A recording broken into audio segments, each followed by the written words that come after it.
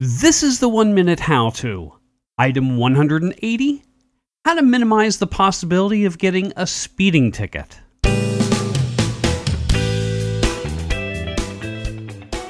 Hello everyone, this is George, your host. On this show, I'm going to explain to you how to minimize the possibility of getting a speeding ticket. Now, needless to say, the obvious way to not get a ticket is to always remain under the speed limit, and for some people, well, that's the end of the story.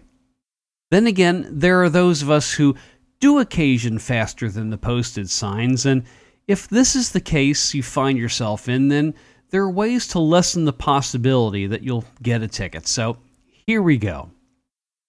Don't stick out. A hot red car is more likely to get pulled over than a gray Corolla. Conversely, driving a rusted junk heap is also not going to help your cause.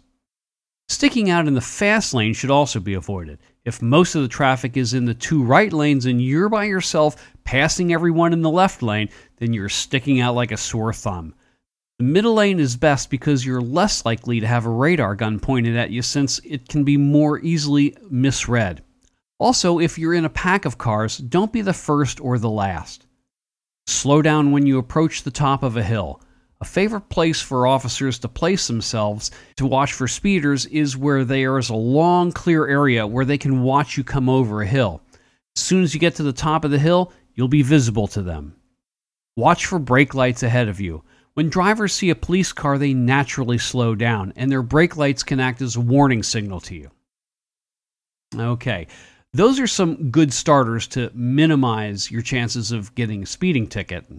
Now, I've never owned one, but some people use radar detectors, and if you want to go that route, then just make sure that it's legal to use where you're driving. And I guess I should mention that you should also avoid certain bumper stickers on your car. You know, if you've got a sticker that says "Bad cop, no donut," well, then have the expectation of not being treated as kindly as you'd wish. This is the time in the show when I get the floor, and instead of mentioning Eclectic Mix, my other podcast, or glsmyth.com, my photographic website, or dripinvesting.org, my website devoted to dividend reinvestment programs.